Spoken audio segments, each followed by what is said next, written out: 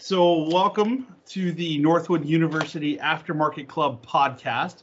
My name is Michael Kinney, and I'm the Automotive Aftermarket Chairperson here at Northwood University, a very proud alumni, and I am also the Director of Global Sales for Autopart International. So with me tonight, we've got three amazing ladies that are going to join us, all aftermarket-driven ladies. Elise Richardson, who has been on the podcast before, she's going to start co-hosting in replace of Nate Bauer, who's graduated. She'll be with us as a regular fixture here moving forward. And then new to the show tonight is freshman sensation. Can we say that? Freshman sensation? Sure. Cool. Caitlin Bremer, and is it Bremer or Bremer? There's an argument. It's neither. It's actually Bremer, but I honestly just stopped correcting people on it, so it doesn't really matter. So Caitlin, let's go with that. Is joining us, and she will be becoming much of a regular fixture here on the show. And if you saw the AASA Vision Conference video, both Elise and Caitlin were strong contributors to that, representing Northwood University students for the industry, and they did a fantastic job. So welcome to both of you. Thanks for joining me on this, and I'm excited because tonight I'm going to get to sit back and listen, which I don't. My wife will tell you is a rarity. So, and anybody I work with too, he never shuts up. So tonight, I'm super excited. We've got a Northwood University alumni featured and a current fixture in the automotive aftermarket down in Memphis, Tennessee at AutoZone. Welcome to the show, Michelle Geiser. And did I say that right? You did. You hit it. You hit the nail on the head. Yeah, I'm excited to be here. Thanks for having me tonight, guys. Cool. So I'm going to turn it over to the ladies, but I just want to say once again, Michelle, you came into my class about a month back. You came into my category management class, did an absolutely fantastic job. The students raved about your interaction, your participation, a ton of really good advice. The VLOOKUPs, they were a little disappointed about the amount of VLOOKUPs that you talked about. So many VLOOKUPs. But, it's funny because we had just finished a segment on the importance of data manipulation in category management and picking out the winners and losers and things like that. So for you to come in right on the coattails of that was absolutely fantastic. And you did a wonderful job. So I'm going to turn it over to either Elise or Caitlin. They're going to just pick up the reins and go. I'll jump in and out. But I thought this was a really, really good way for me to bring these two young ladies in, to have somebody like yourself who's in the industry. We're still in March right now. The birds are chirping. The sun's out here in Midland. I'm sure it's nice in Memphis too. But spring has officially sprung here in mid-Michigan, and we're wrapping up, International Women's Month. So I thought this would be fantastic to have three aftermarket ladies run this show, and I'm just going to sit back and push buttons. So Elise and Caitlin, take it away. Awesome. So just a little bit about you. How did you come to Northwood? Like, what was your story before? What's your hometown? And why did you choose Northwood? Yeah, so I grew up in a town called Marine City, Michigan. It's pretty small. It's kind of by Port Huron, if you're familiar. My senior year of high school, my parents moved super north, so they moved to like Croswell area, which is by Lexington. So went to high school there, graduated in 2013. Honestly, in high school, I didn't really know what my plan was. I didn't know if college was for me, if college wasn't for me. School wasn't a big focus for me. I was like middle of the pack performance-wise in high school. So when it came down to picking a college, I just wanted to go where my friends went. Like, to be completely honest, I'm like, I don't know what I want to do. A lot of family went to Central. My friends were all going to Central. I'm like, I'm going to Central, whatever, I'm going. And so signed, sealed, delivered, applied, got accepted, had my deposit paid, everything at CMU. And then Susie Polysmith used to be a recruiter for Northwood, which was like, Susie Polysmith is amazing. And majority of the people that came to Northwood in 2013 with me were recruited by Susie Polysmith. She was like the Macomb area, St. Clair County recruiter. And so she came in and she was like, came into my high school class and was like, let me just come to your house and talk to your parents. And I'm like, okay, whatever. Like, I don't got nothing to do with this. So she came in, my parents fell in love with Northwood, the Northwood idea. My dad owned a manufacturing plant growing up. So I don't know. If you're familiar with the area, it's called Norma Group, was at one point Craig Assembly. Norma Group purchased it. They were a tier 1 and tier 2 supplier for Ford. So grew up kind of, I guess to even back up any further, I grew up in a manufacturing plant. My mom was the manufacturing manager. I was around parts. I worked there when I was 16. My whole family worked there. So I was really familiar with what aftermarket was. But again, I didn't think much of it. And so then my dad like loved the idea, loved automotive. He's like, yeah, like business, all the stuff. So Susie totally sold it. And my parents were like, yeah, no, you're not going to Central. They're like, we want you to go to Northwood. And of course it was like my decision in the end. But they really pushed for Northwood and went to the campus, fell in love with the campus. I remember I went during like January, so it was super snowy.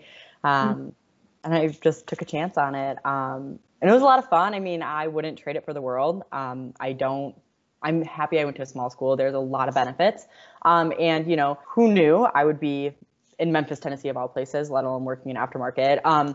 And I can tell you, walking in the halls of AutoZone, people are like, when it comes to even talking about applying for promotions and things like that, it's a selling factor that I went to Northwood, that I came from an automotive school, and they love that. So it's really helped me in ways that I didn't even think it would, in aspects outside of the education. So it's been a really good experience so far. Interesting. Did you come in as an aftermarket major, or what did you end up majoring in? Yeah, so I changed my major 4 times while I was at Northwood. So I always love to tell people this because it's okay not to know what you want to do. And I think even after you graduate college, very few people know what they want to do, and very few people are going to jump into the job that they thought they wanted. I went to Northwood wanting to open a casino. I just knew casino owners had a lot of money, and again, I was like, let's do it. And so I went for it, and hospitality was not for me.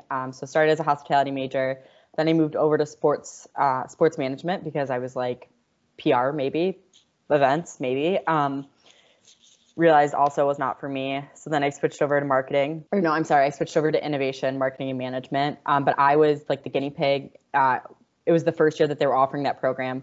Long story short, it was going to take me forever to graduate. So I jumped into a management degree and ended up with a major in management, minor in marketing and advertising.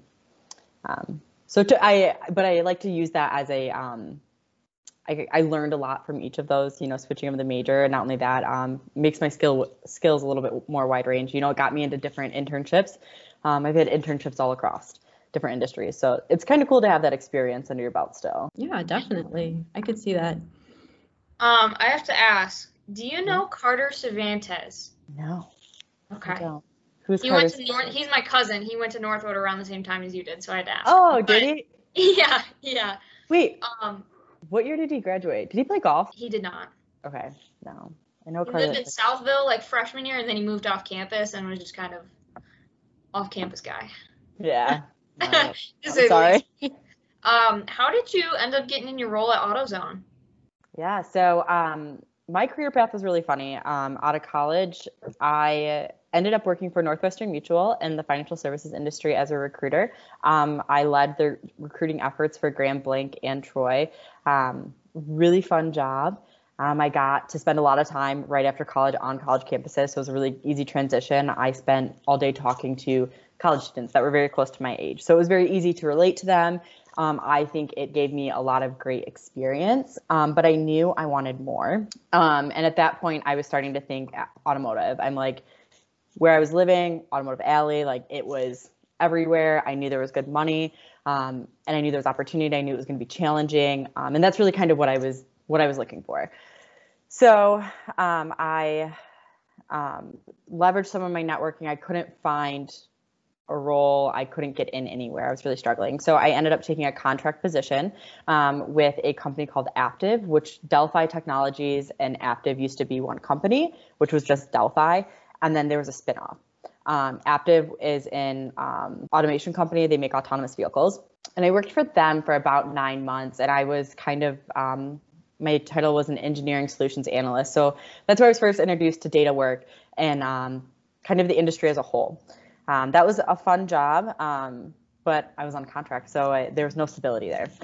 There was no, benefits, nothing like that. So decided to jump ship and leverage some of my network that I was introduced to at Northwood, I met Jim Ryan, who is the director of sales for Napa over at Delphi. My ex-boyfriend actually used to live with his son, so I had all these connections, and I totally leveraged that. And got into an associate category manager role there for their fuel handling products, and just kind of ran with it, fell in love with my job, fell in love with the industry. I was hired mainly to take care of AutoZone. I was AutoZone's like point person. It's called a category captain is what I did. So I spent all day working with AutoZone. I also took care of Napa a little bit, but AutoZone was my main focus. And unfortunately, when COVID hit, I lost my job. So I was let go in July. I was notified on a Monday that my position was being eliminated due to budget cuts. We were going through a transition. It made sense. And then AutoZone was notified on that Thursday, and by Friday, I essentially had a job offer at AutoZone to move down to Memphis and be a assistant category manager down here.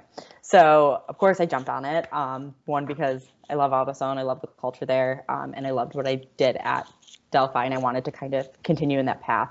And my career goal has, since I got into the industry, since I got into category management, my career goal had been to be the director of merchandising somewhere. I wanted to work for a nationwide retailer. I wanted to wait, 4 or 5 years, I thought, before I would start to look into those kind of positions. And, timing was kind of funny, and it happened way quicker than I thought. But I'm happy down here. It's really cool. So right now I am the commercial category manager, assistant commercial category manager for 5 of our categories. So it's been fun.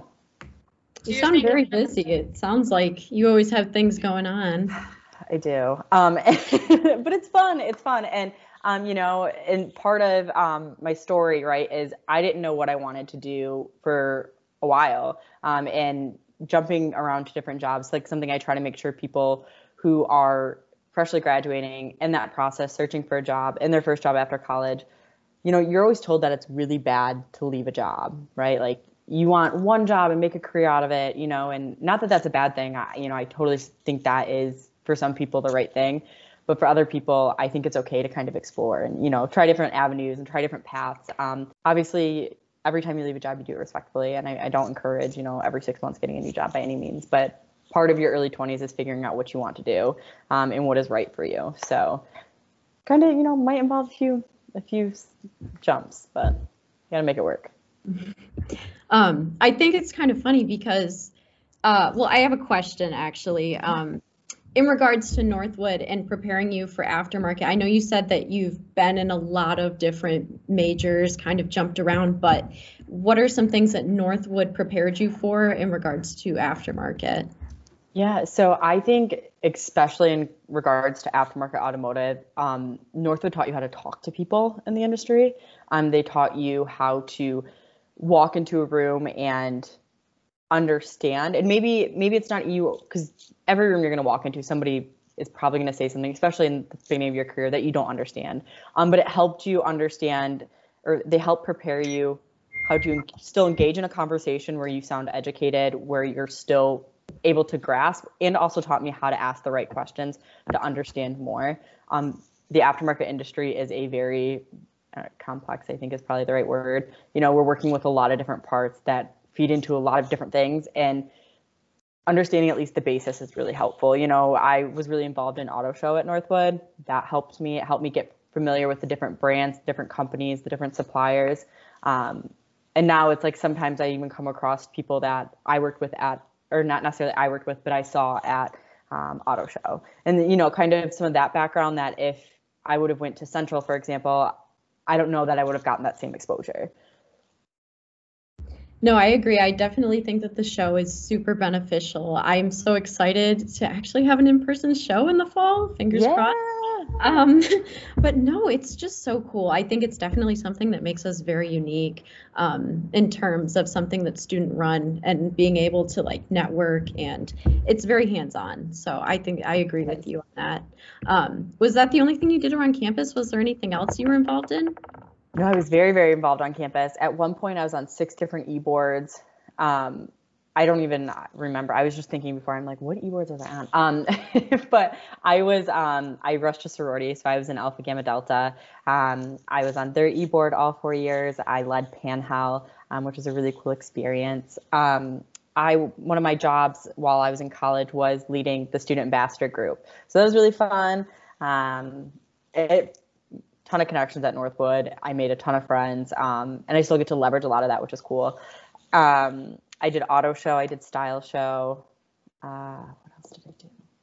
I don't know. It seems like I always had something going on. But it was fun. I was the sweetheart of fraternity at one point, which was really cool. But yeah, so as you can tell, I like to stay busy. If I'm not busy doing something, I'm shopping, and I don't need to spend money. So. Yeah, I agree. Oh my gosh, I'm actually in Greek life on campus this year. cool. So I'm a freshman, so I'm actually in Delta Zeta, but it's interesting because I had to step into the Panhell role like very soon. But it's really cool hearing you talk about everything that you're involved in, especially like balancing school academics with like the extracurriculars.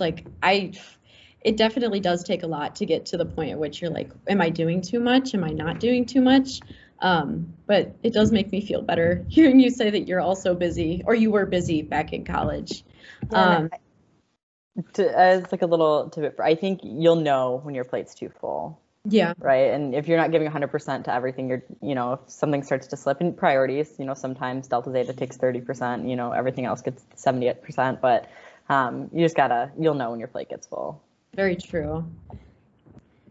Yeah, I totally know how you feel. I'm in a lot of stuff and I'm trying to really pare down right now just because there's just some things that I joined and I thought was cool, but I don't think are very cool anymore. And I think it's just really choosing what's going to help you when you graduate. And obviously auto show helped you a lot when you graduated.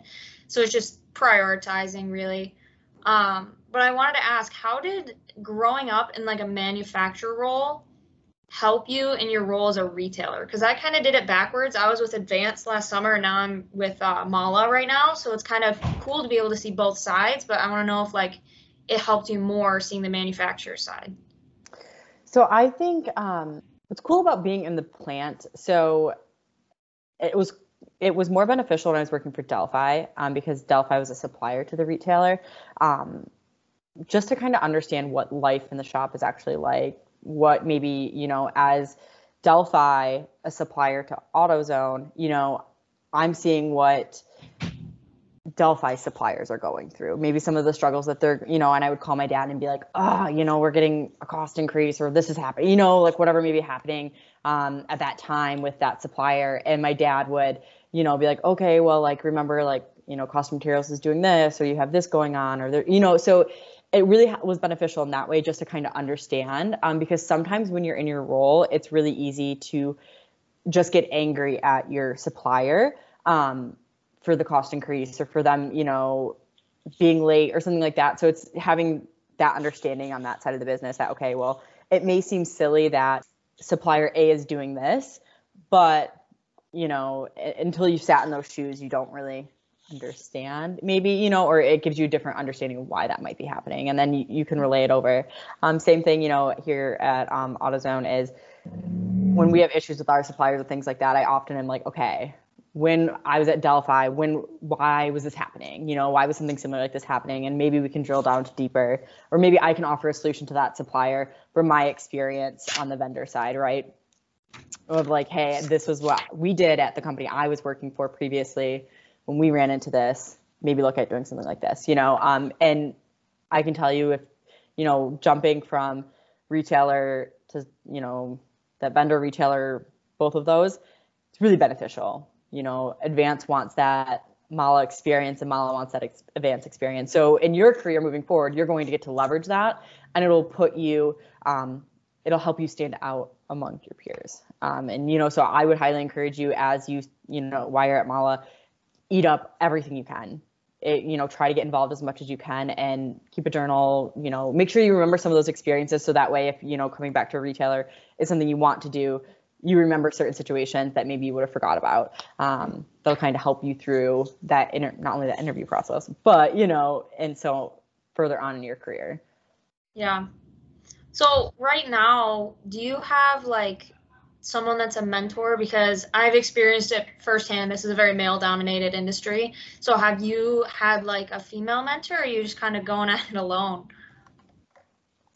Excuse me. I believe in the power of mentorship. We do not know everything. And even people who are in their career for 30 years do not know everything. And so it's really important to lean on those people that you have around you that, you know, it's some of the best advice. And I think, I don't know, I just cannot express enough how important a mentor is. So I have had female mentors. A lot of my mentors are male. And, you know, to your point, we are in a very male dominated industry, but I actually really appreciate the opinion of a male, not more than a female or anything like that, but I appreciate their look at it, and kind of how they perceive me in the industry, how they perceive me in my job. You know, they call him, his name's Brian. They call him like Big Brother Brian to me. They're like, oh, Big Brother Brian will help you. And it's like funny, but I'm like, no, really, like Big Brother Brian will help me. But I, you know, I do have, I have had a handful of female mentors. And I think especially, I'm actually in a mentoring group with AutoZone right now. It's like a group of 5, and it's funny. So we kind of you had to choose like the things that you wanted support with. And then they paired you with a random leader, and they're in groups of 5, and it's 5 females and our leader is a male. And so it's really interesting kind of, you know, we'll have these talks of things we're struggling with or things we want to get better at. And he's like the outsider perspective. Like the conversation we had most recently is, you know, I'm in my late 20s, and the thought of, you know, getting married and balancing a spouse and then work, and the thought of balancing kids and work, like how do I start approaching this? And not that I'm anywhere close to that, and I asked the question the other day in the mentoring group, and it was incredible to hear some of these ladies' opinions, you know, and how they handled it, and the different perceptions and the different, you know, things that they thought had to happen once they had kids. Like that, those are things that you get from a female mentor that maybe you wouldn't get from a male mentor. So yeah, I think in terms of like finding that relationship, I think it's just like, I guess when choosing between a male or female, I think it's finding that relationship and seeing which one just flows better. I think both are great. I have both, and I love both of them, and I lean on both of them or all of them frequently. So I think it's just kind of seeing which feels most natural. Has there been like any advice that you've received recently or in the past that's helped you from a mentor? Like anything that you would want us to know? Yeah. So there's a handful of things that I'd like to share with you guys. The first one is show up, right? When you get to work, you're at work. You're mentally at work. When you say, and off of that, it's, you know, when you're in a meeting, you're in that meeting, especially in this virtual world, it's very easy to be checking your phone or checking your email, but you are paid to be there. And off of that, it's, you know, if you say you're going to do something, do it. Us being in a male dominated industry, I feel like sometimes there is a need to this conscious pressure almost that we need to make sure that we're on top of our game and things like that. And I think that's more head trash, but I think that's also something that you don't want to be the person in the room that doesn't know what's going on, that already feels like they have like a target on their back or something. So, and that's came from every job I've had in the past. I've worked in only male dominated industries my whole career. So I'm very used to that feeling. I think also,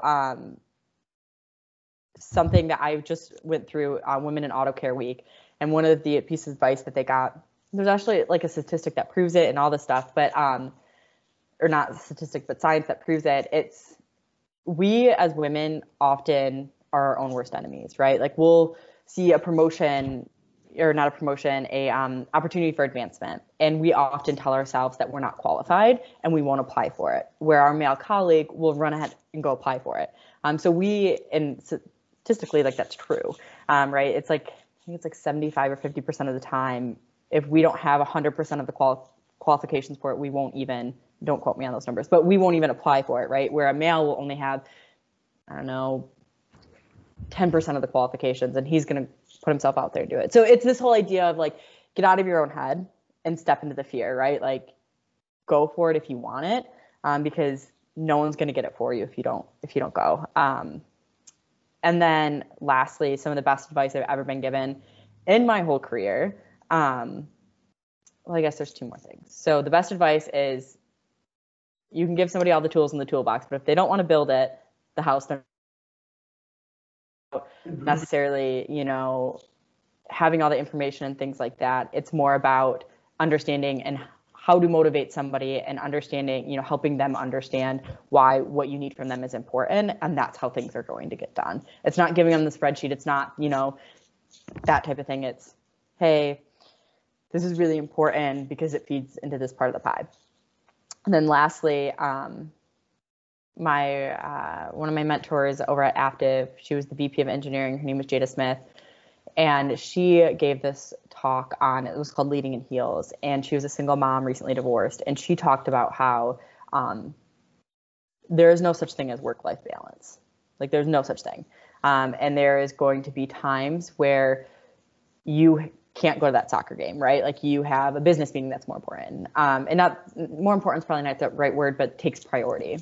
And sometimes, people always say family is the most important thing, but not every day. Not every minute, not every hour is family the most. Sometimes your work takes priority. Sometimes there's things that have to happen in order for your job to move forward. And it comes back to the idea of, if you're very career driven, an empty cup can't fill another. So if you're giving up your whole career, but you're very career driven to have a family, you're not going to be very happy. You're not going to be the best version of yourself. And then in turn, it's really hard to be the best person for your family.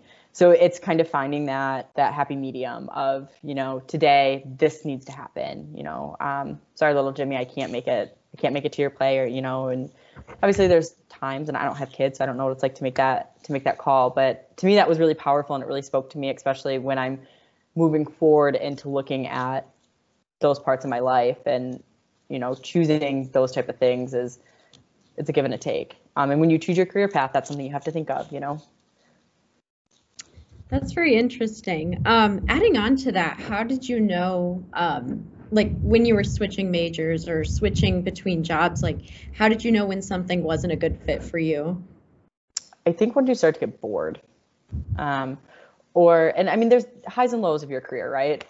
Sometimes it's slow and it gets boring. Sometimes it gets busy, but do you find yourself wanting more out of it? Like, are you bored, but looking for ways to make the job better, or are you bored and just digging deeper? Does that make sense? Like, yes. If I have a slow time at work, I'm not looking for, I'm not daydreaming constantly of what my next job looks like or things like that. Instead, I'm like pulling up a file and I'm digging into it and seeing what I can find. I have a lot of nice to on my list. So it's things that I want to get to. I just don't have the times, or, so it's like, that's when I'm starting to do it instead of daydreaming about my next job, or, when I make this much money, this is what I'm going to do. So I think that's how you really know. Yeah. Feeling content, almost like having that sense of like, this feels right for me. Yeah. And if you don't I think another part of that is there's going to be times in your career where you're going to be working really late and you're going to be working really early. And I think do you absolutely dread it? Like nobody wants to go to work on Monday mornings. Like, I don't care if you love your job and you have the coolest job in the world. Like nobody goes to bed on Sunday. Like, I can't wait to wake up early and go to work. Yeah. And it's not saying you don't like your job. It's just, I don't want to wake up early and go to work. I just don't. But it doesn't mean I don't love it. But is it every day? Do you feel that way? Right? Like every day are you like, instead of only on Monday mornings, whatever it may be, Right. Like definitely finding that, is this filling my bucket type deal, not draining you. Finding that, no, I agree. I definitely have been in jobs where I was ready to clock out like ASAP, but no, that's interesting. Elise, do you have any questions before I jump in again? I do.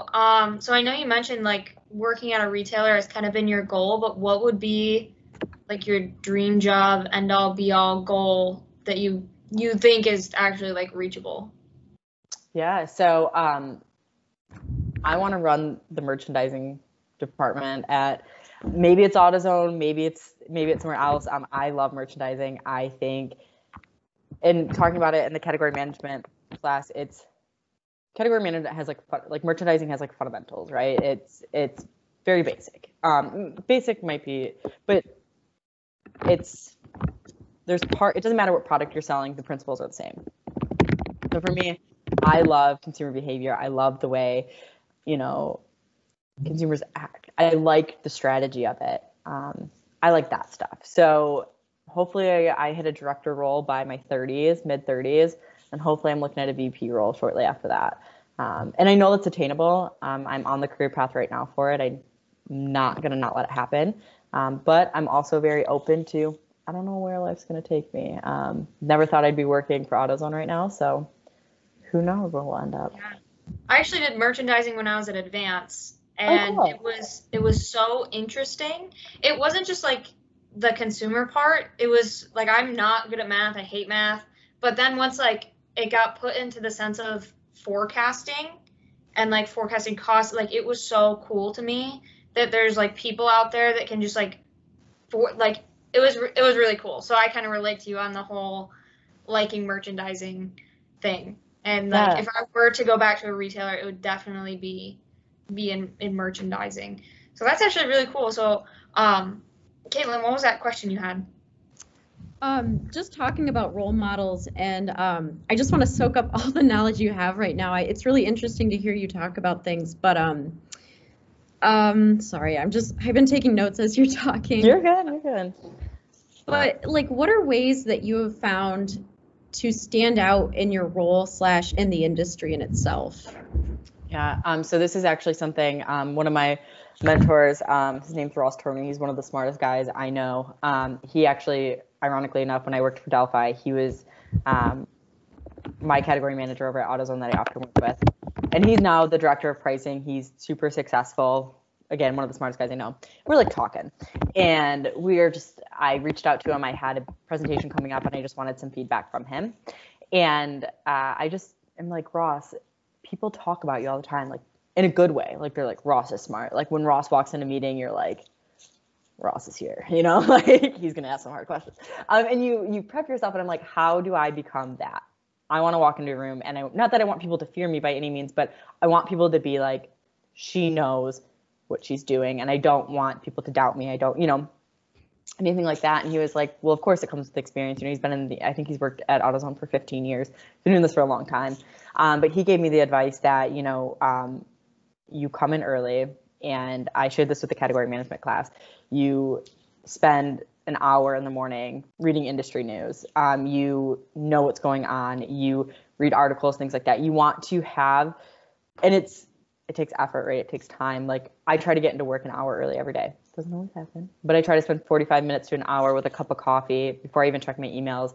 What is going on in the industry? Like what are things that are up? What's changing? What is coming up? What are my competitors doing? All that knowledge. I listen to podcasts. I watch YouTube. Anything I can do to help me kind of just not only that, understand my product better or understand the industry better, but also understand my product better. I think, especially being category management, again, I said the principles are kind of common across any industry you're in, category management, but what's not the same is my product. I try to spend time understanding how to fix a car. I don't know how to fix a car. I could never go into, I am going to go visit some shops pretty soon here, and I don't know how to talk like a technician. I don't know how to talk like a mechanic because I've never been underneath the car. I don't even know how to check my oil, or I didn't know how to check my oil, and so it's spending the extra time and caring, right, and wanting to know. And I think it's asking questions. Some of the biggest feedback I got when I started at AutoZone was, I sat down with one of our EVPs, and he's like, I know you know a lot. And he's like, I know you have a lot of thoughts and ideas, but you're not speaking them, so no one can hear them. If no one can hear them, then no one knows you have them. And so, I just started, every time I have a comment, every time I have a question, I ask it. I'll sit in meetings that, and read the room. Meetings that you should, like, you don't want to be asking, what does DAP stand for in the middle of like a big business meeting with all your VPs just because you should know what that means, like something like that. Like you don't want to do something like that. So you definitely have to read the room, but not being afraid to challenge people. It doesn't matter if they're a director, and obviously in a respectful way, but saying, why? Okay, Jason, I see what you did, but I don't understand. Do you mind? Can you take a second?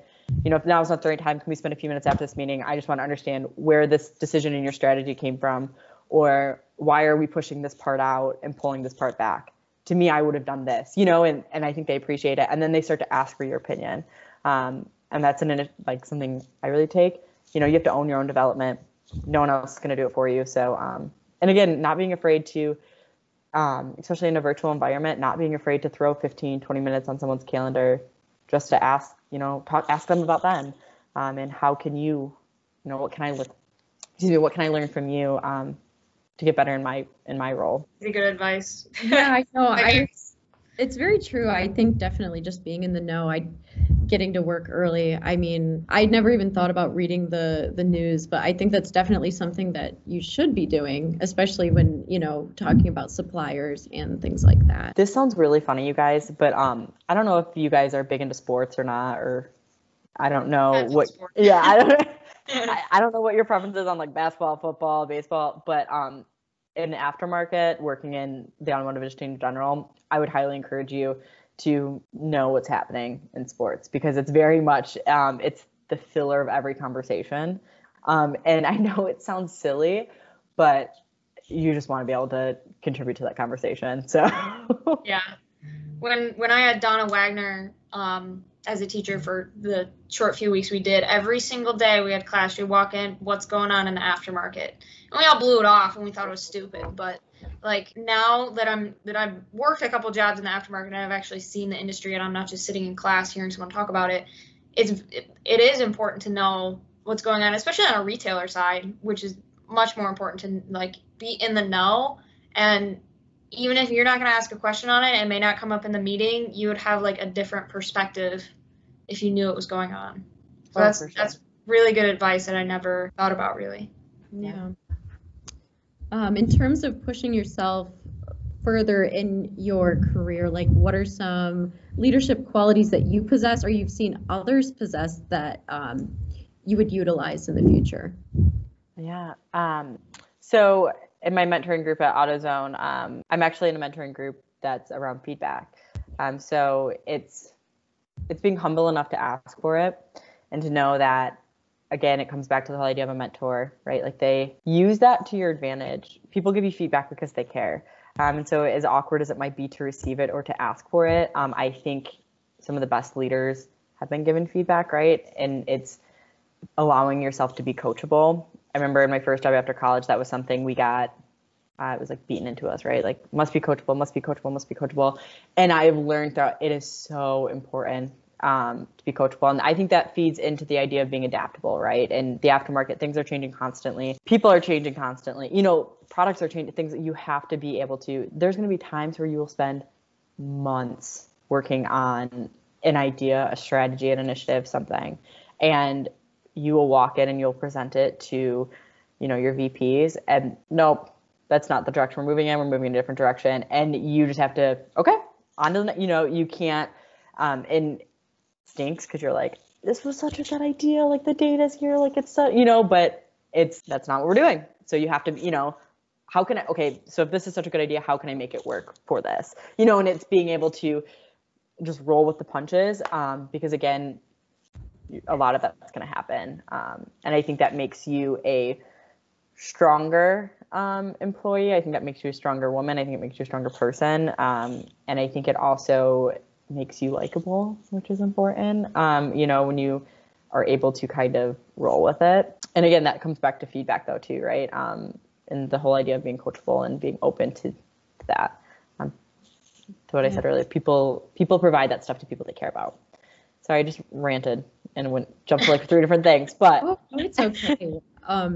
Yeah, in terms of networking, do you have any like tips or tricks or secrets that have helped you a little bit? Say yes. Just say yes to everything. And I know, again, we talked about full plates earlier, but AutoZone does this really cool thing where they have like different groups that come, sometimes it's outside leaders, sometimes it's a leader inside, and they give like an hour talk, and sometimes it's on what's going on in the industry, but sometimes it's their story and they're sharing it. And a lot of times it's over your lunch hour. And sometimes you want your lunch hour to just go and chill. I want to go take a walk downtown. I want to grab a coffee, but I try to make it to every single one of those things because it's so beneficial. It's, again, you're a sponge. You're soaking up this good advice. You're soaking up different things. Saying yes to like women in aftercare. I just said aftercare, an auto care week. That was something that you had to pay for out of your own pocket. It was a couple $100. And but it was multiple different leadership mentorship sessions, you know, industry related, not industry related, saying yes to opportunities like that. You just never know where it's going to lead you. I have all of my jobs, every job I have gotten has been through networking, right? If I didn't make a good impression at the guys on AutoZone, if I didn't, you know, follow up on what I said, if I wasn't present when I was there, I wouldn't have this job, you know. And backing up, if I didn't know the right people that I met through Northwood, I wouldn't have gotten the job at Delphi, you know. So it's just making good impressions, following up on what you say and saying yes, taking chances, you know. If I wouldn't have said yes to this, we didn't connect on LinkedIn, and wouldn't have said yes to coming in, I wouldn't be here. So you just never know what's going to lead you. Yeah. So it's kind of like a ending question. You're fresh out of college, so what would kind of be your biggest piece of advice for us too when we do graduate in the next few years? I'm going to say be selfish. I think you get to be selfish about your career. I think you get to be selfish about where you go in life, because it's cliche, but it is yours, right? It's the one thing that's truly yours is your life. And you have to own it, and you own your development, you own your direction. If you want to move out of state, go. Don't be afraid. You know, if you want to take a job that maybe seems a little crazy and unattainable, go for it. You know, do it. You're young enough that you can take these chances. You're young enough where you get to explore. And again, it's your career. It's yours and only yours. So you get to be selfish about that. And that's one thing, like I hold myself to, like I get to choose work, you know, I get to choose what I do. And same thing with your friends, you know, be selfish with who you surround yourself with. If you're not surrounding yourself with cheerleaders, don't do it, because you're going to need them. Awesome. Well, thank you so much for that. No, I'm just thinking about it. It's like a lot of times we're told like not to be selfish, like put others first, but like you're right, at the end of the day, it's like you have you, and you should go and do what you want to.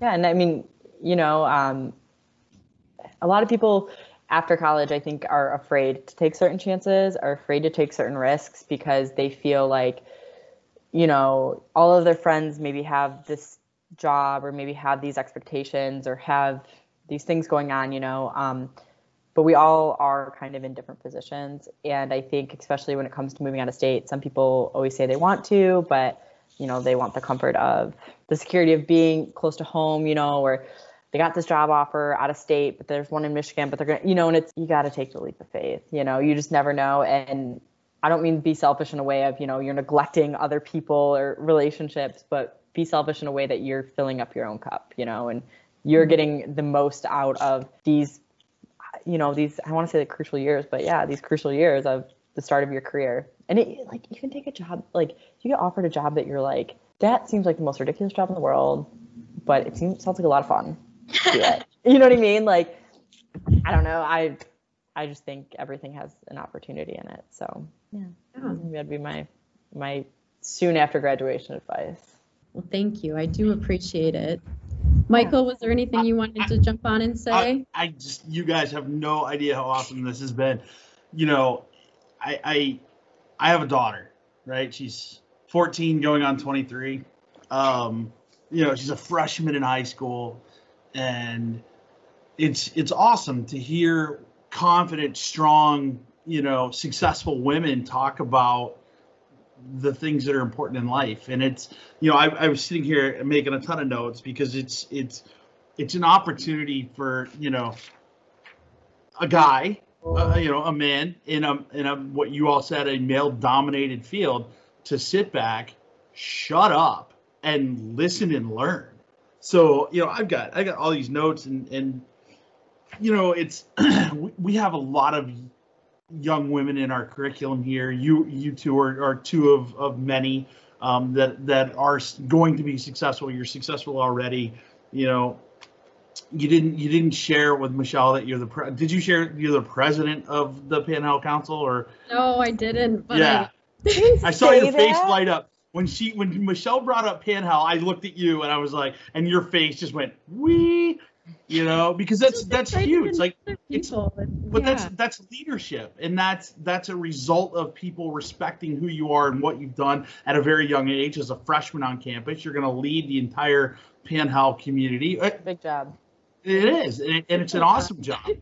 And that's really cool. So I'm taking notes and I'm writing down names, and we talk about this being a male dominated industry, and I'm thinking about my own company, right? So I've been on this DEI kick lately about, okay, how do we get more women into the aftermarket curriculum at Northwood? How do we get women of color into the program, and how do we change that, right? And so I'm writing down names, and I'm like, our senior vice president of operations, Anna Garcia. Our manager of inventory management is Jean Bailey. One of my category managers that does an absolutely phenomenal job and blows my mind every time I interact with her is Beth McGrath. On my own team, I run the global team. It's, Leanne McKenna is my right hand. Renata Greenleaf, I just promote. She started in the warehouse of our company, and she worked her way into into a sales admin role. And now she's running South America and Latin America for me, and that's a big emerging market for us. So she's in a position that she's just elevated herself because she did what Michelle mentioned, which was say yes when opportunities were provided to her and offered to her. She said yeah. The lady who runs my entire e-commerce platform, her name's Charmaine. She's been with me for about a year and a half, and she does a killer job. She's as sharp as a tack. And then Yvonne Garcia just moved over from being a sales admin to be in charge of our single largest e-commerce account. And I look at it and I just wonder, like, I don't ever preface, oh yeah, she's really good for a woman, because I think that's ignorant as hell. I don't think of in terms of, well, she does a good job in this role versus a guy. Does that make sense? I just say I've got killer teammates that I get to work with every day, and I really don't give a rip if they're male or female. I want the best person for the job. And clearly we're in an industry that is, I hate to use the word desperate. We're desperate for unbelievable talent. And you've got huge companies like yours at AutoZone, mine at Advanced Auto Parts. You've got huge manufacturers like Mala that are out, and they just want the best talent. And the women are rising to the top in all of these companies, and it's awesome. I have two things to add off of that. I remember when I first started, I was not at AutoZone at all. At another company, I was sitting in a room and I was talking, and I was one of two females around a table of 15 people. And I remember talking about parts. And one of the guys was like, she doesn't know what she's talking about. She's a girl, or she's a female. And I was just like, no, like, and the most respectful way possible, I shut down. Like, anything I knew about those parts, I just started spitting out. And after, had a conversation with him after, but I remember talking at the time, one of my female mentors, I asked her, I was like, how do you deal with this? Because I'm way too strong of a personality to let that just slide. And because I'm not the blonde bimbo in the cubicle, right? Like, I'm intelligent, I'm smart, I know what I'm doing. I proved time and time again, I am talented. And she was like, you always have, like, people just always are going to assume that you don't know what you're talking about. So you need to know what you're talking about. Like, and if you don't, you need to talk like you know what you're talking about. And it's the confidence, and it's coming to a room and demanding the respect, right? Like the presence, in a way that it's not even talked about, right? You know what you're talking about, you're confident in what you're doing, like that type of thing.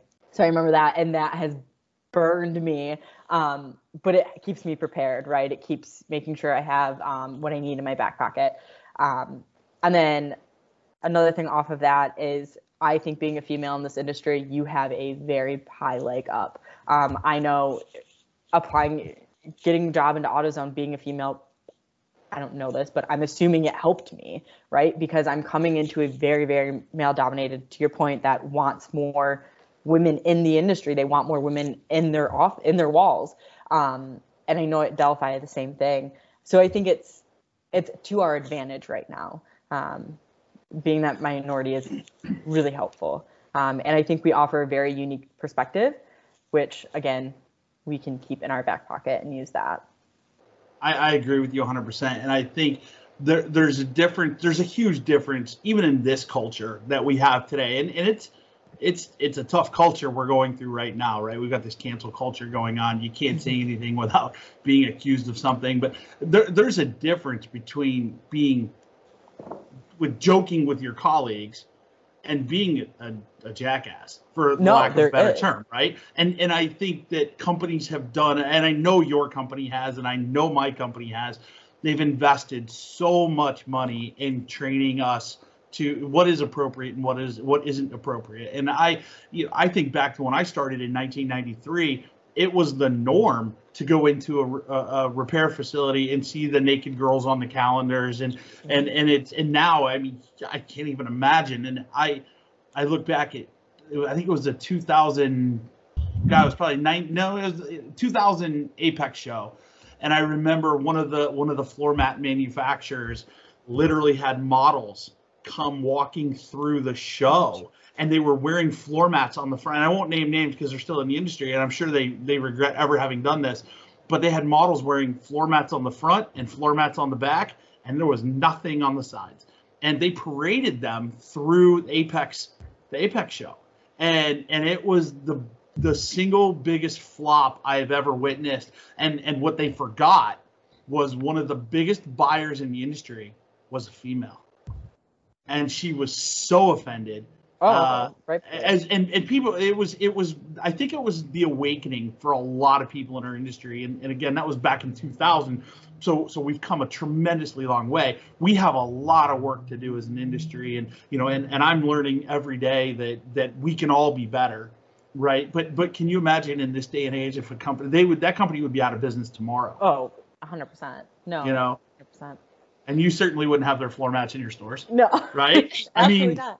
No one would. Mm-mm. and as a competitor of that company, we were just standing there with notepads waiting to take orders as all the female buyers who were heavily involved in category management back then on the accessory side. And I think of the companies that I've known in my career that alumni of ours, Stephanie Dienda at McGuire's Wax. We've got Autumn Schwabi at Ford Performance, Nikki Pascal at HDA Truck Pride. And then a friend of mine, her name's Amanda Schur. She's the vice president of marketing operations at a heavy duty trucking company. So again, this isn't 1963. It's not 1985. It's a world in which we have to be respectful of everyone.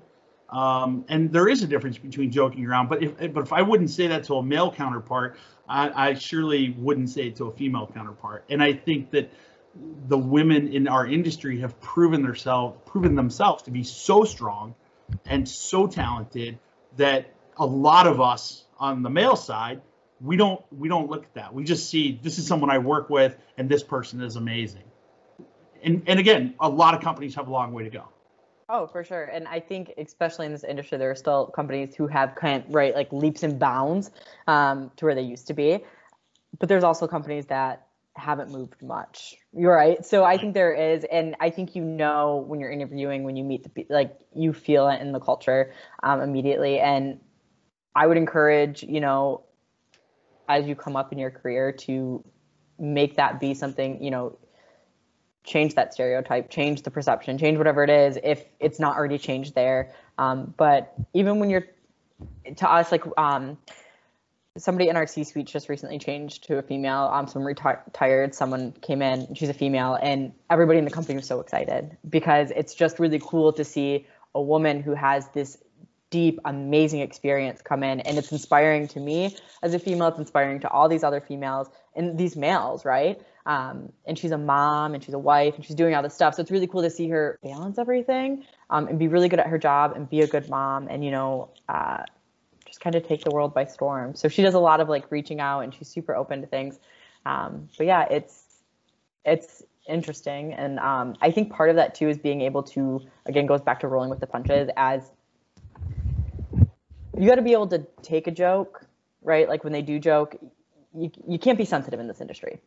I mean, obviously, if there's situations where you get to be sensitive, and that's okay, and totally, you have to handle certain things, but sometimes you just gotta roll with it, and the proof is in the pudding. Like, you just gotta, okay, well, say what you want, but let me show you something, things like that. And some of it's fun, and sometimes it's banter, but it's good.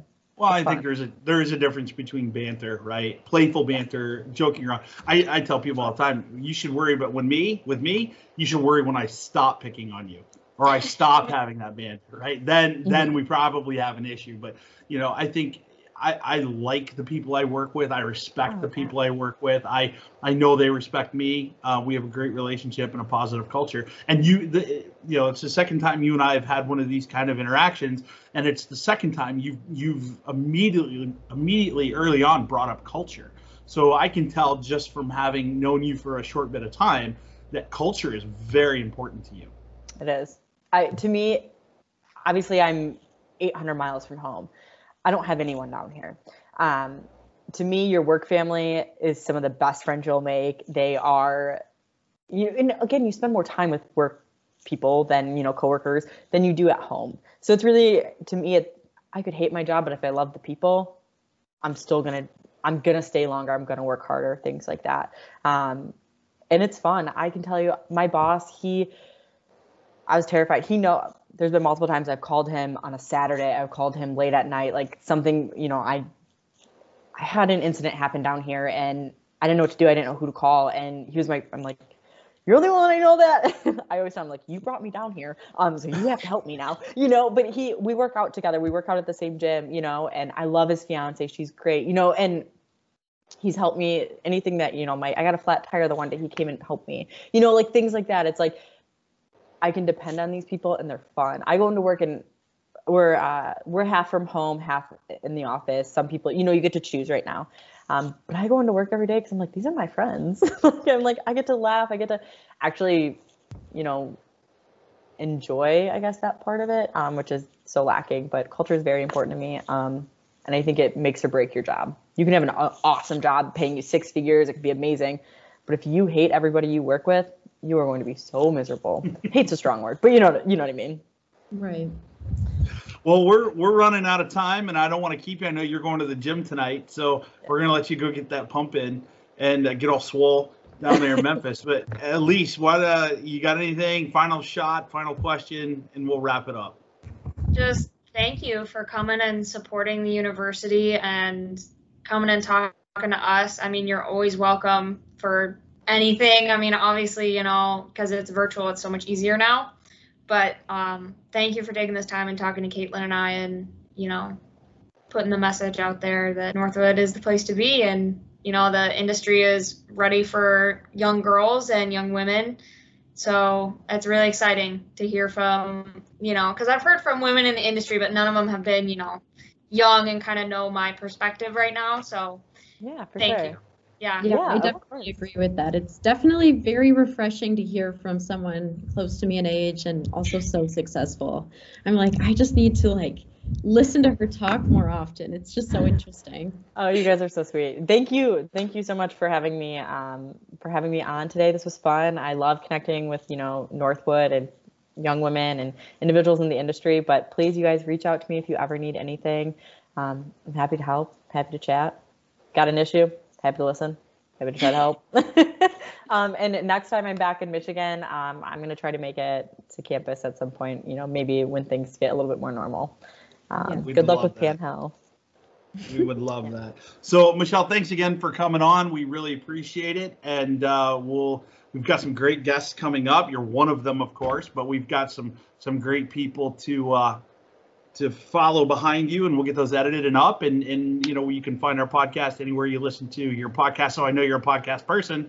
So we're getting them out and we're getting them up, and we'd love it if you check it out and spread the word.